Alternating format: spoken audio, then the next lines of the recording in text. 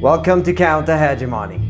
On November 19th, Argentine voters will choose their new president in a runoff election. Sergio Massa of the ruling Peronist coalition will face right-wing libertarian candidate Javier Milei. Today we continue our Argentina Special with an interview with Maristella Svampa, sociologist, activist, writer and professor at the National University of La Plata.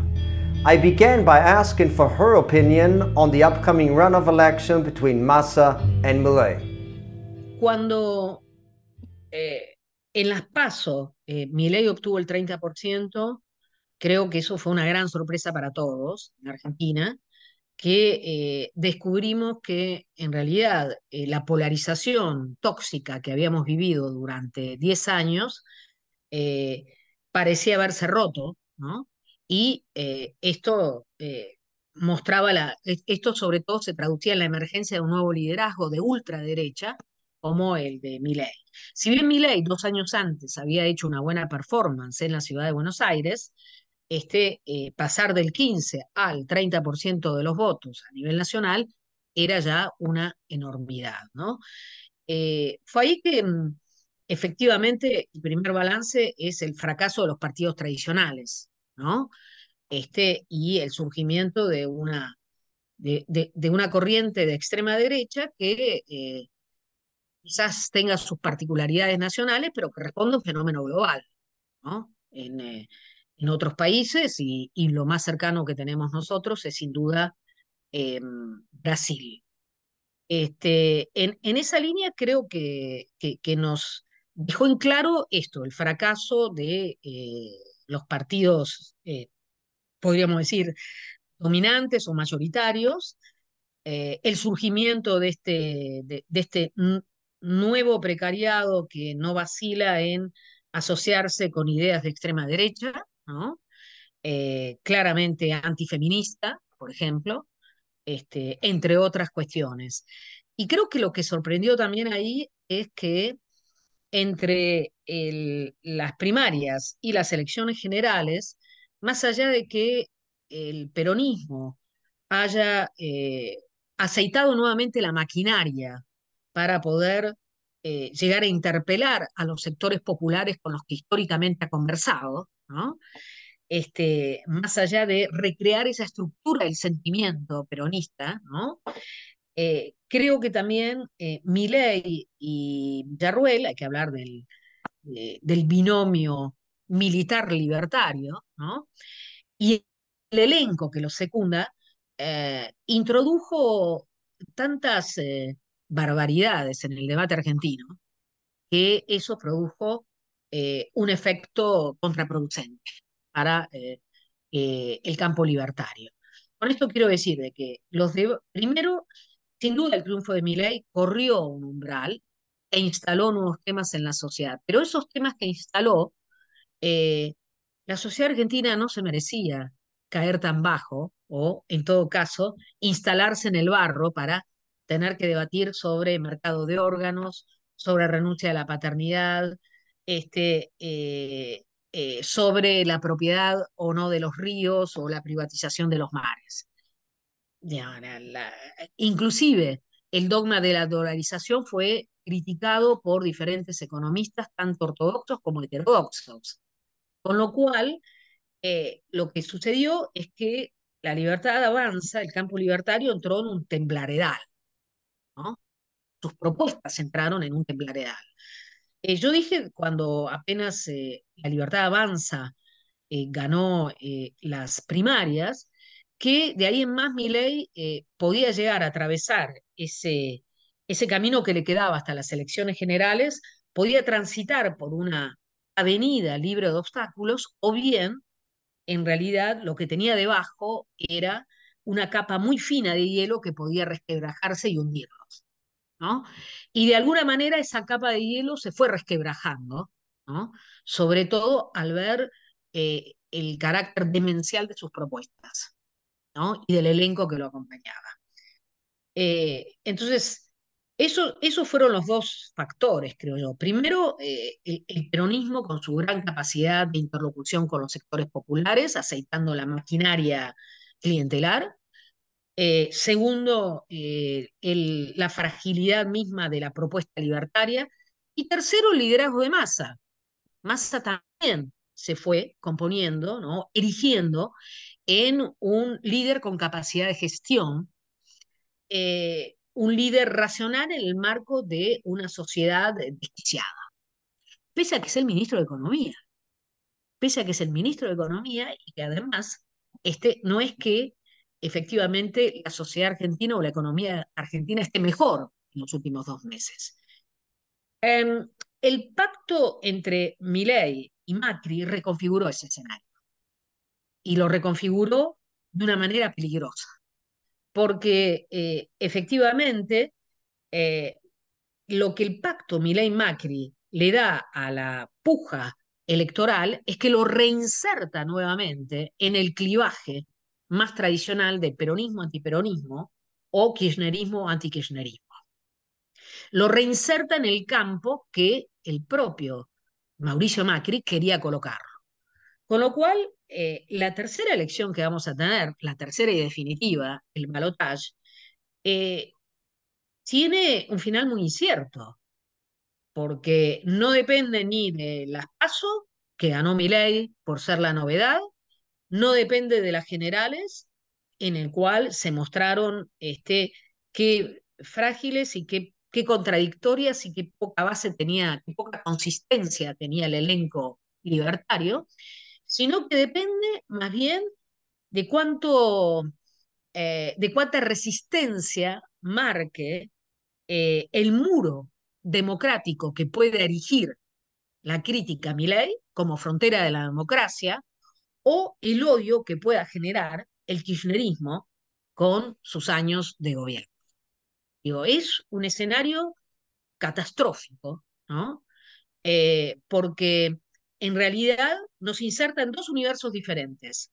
Hay gente que va a votar todavía pensando con el clivaje kirchnerismo-antikirchnerismo, y hay gente que va a votar con el clivaje democracia-autoritarismo, colocando el riesgo mayor en Milei como expresión de una ultraderecha antidemocrática que puede generar una transformación aún más catastrófica de la sociedad argentina.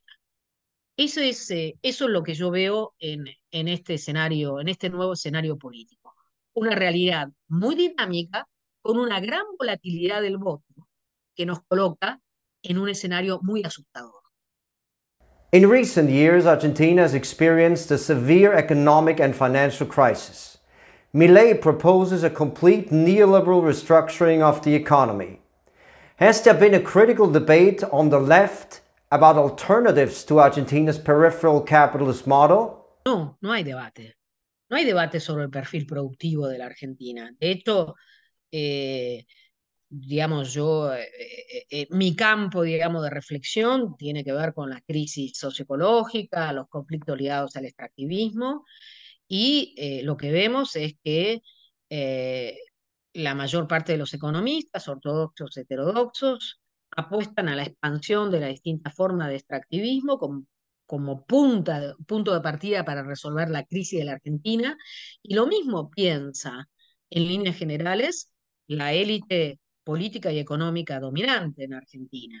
Desde Milei, pasando por Patricia Bullrich hasta Massa, consideran que la solución argentina está en la explotación o en la consolidación de un perfil productivo ligado al extractivismo, vaca muerta, ¿no? El agronegocios y el litio. Básicamente ese es el trípode, ¿no?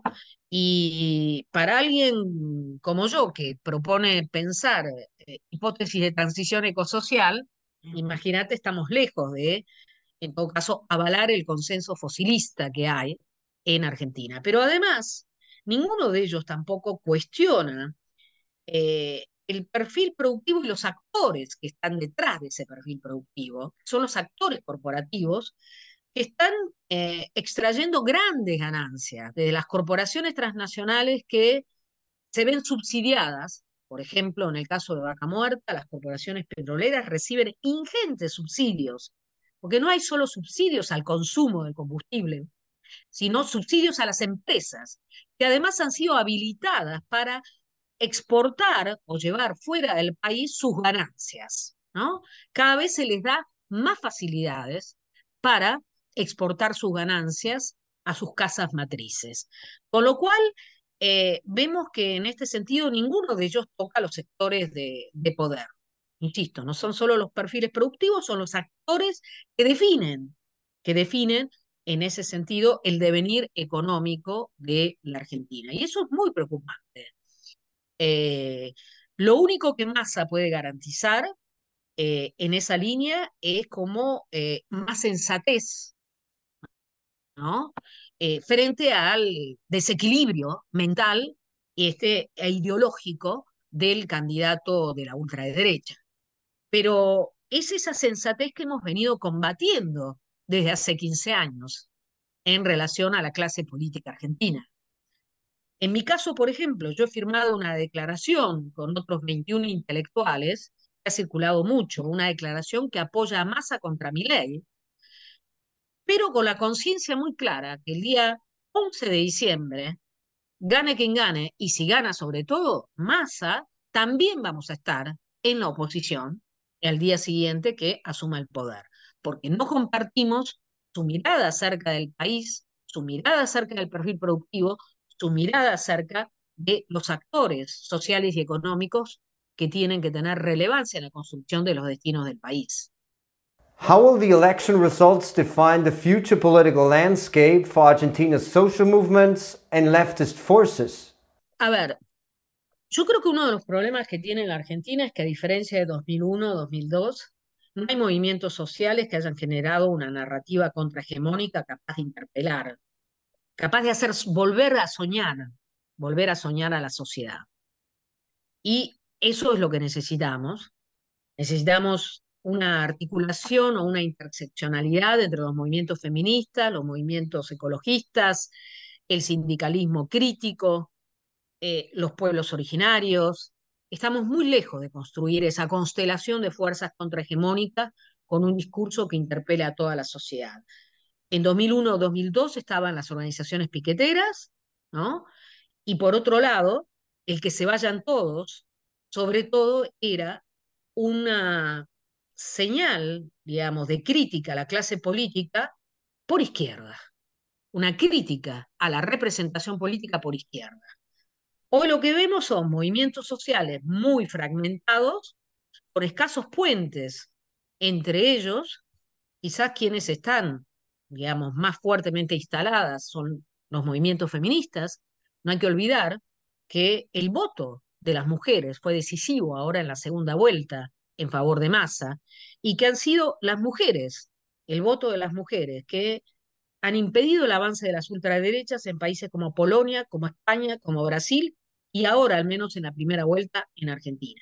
Han sido los movimientos de mujeres las que realizaron marchas masivas contra la posibilidad del ascenso de Milei. El movimiento Ni Una Menos convocó a fines de septiembre a una gran marcha en Buenos Aires. El encuentro plurinacional de mujeres que se realizó en Bariloche terminó con una marcha de 70.000 mujeres, en las cuales las consignas más importantes fueron consignas críticas al avance de la ultraderecha y consignas en la defensa de los derechos conquistados por las mujeres, por las disidencias y por la sociedad en general.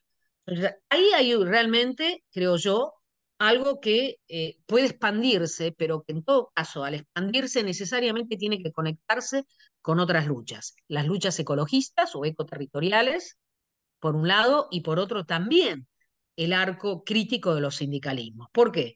Porque además por abajo lo que vemos con el que se vayan todos, que ha reeditado Milei, es que ese que se vayan todos, como dice Pablo Stefanoni, ahora viene por derecha. Lo que empezó por izquierda en 2001-2002 se viene cerrando por derecha, ¿no?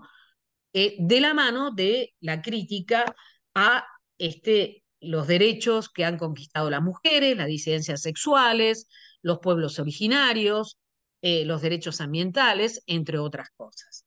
Entonces, el escenario es muy, en ese sentido, muy, podríamos decir, es un escenario muy complejo y complicado porque todavía falta, ¿no?, articular narrativas contrahegemónicas que vuelvan a enamorar a la sociedad y que vuelvan, sobre todo, a darnos una esperanza política, mayores expectativas políticas.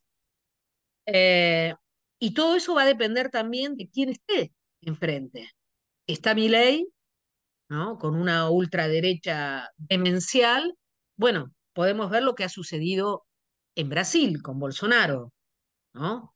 Que implicó una legitimación de la violencia social y política, que implicó más deforestación, que implicó la amenaza de genocidio a los pueblos originarios, que implicó violencia contra periodistas e investigadores, entre otras cosas, ¿no? Bueno, es muy probable que Milei implique la instalación de un clima de violencia política y social. Si gana Massa, lo que vamos a ver es la consolidación, digamos, de este lenguaje mainstream acerca de que hay que afianzar el perfil productivo de la Argentina, que es un perfil netamente extractivista con los actores económicos que también ya conocemos. Es también una lucha muy desigual y muy asimétrica, pero que se puede hacer dentro del marco o el contexto democrático, no saliendo fuera de él. En el caso de Milei, sabemos que el corrimiento, ¿no?, de la frontera de la democracia nos coloca en un escenario mucho, mucho más incierto. Digo esto también porque con Enrique Viale hemos escrito un artículo titulado En defensa propia y contra los negacionismos, insistiendo en la idea o llevando el mensaje, sobre todo a los movimientos socioecoterritoriales, de que no todo es lo mismo, de que no es lo mismo Massa que Milei, más allá de que los dos sean adversarios. That's all for today. Special thanks to Maristella Svampa for the interview, and thanks to you for tuning in and supporting the channel. I will be back with another interview about Argentina after the runoff. Don't forget to subscribe. I'll see you next time.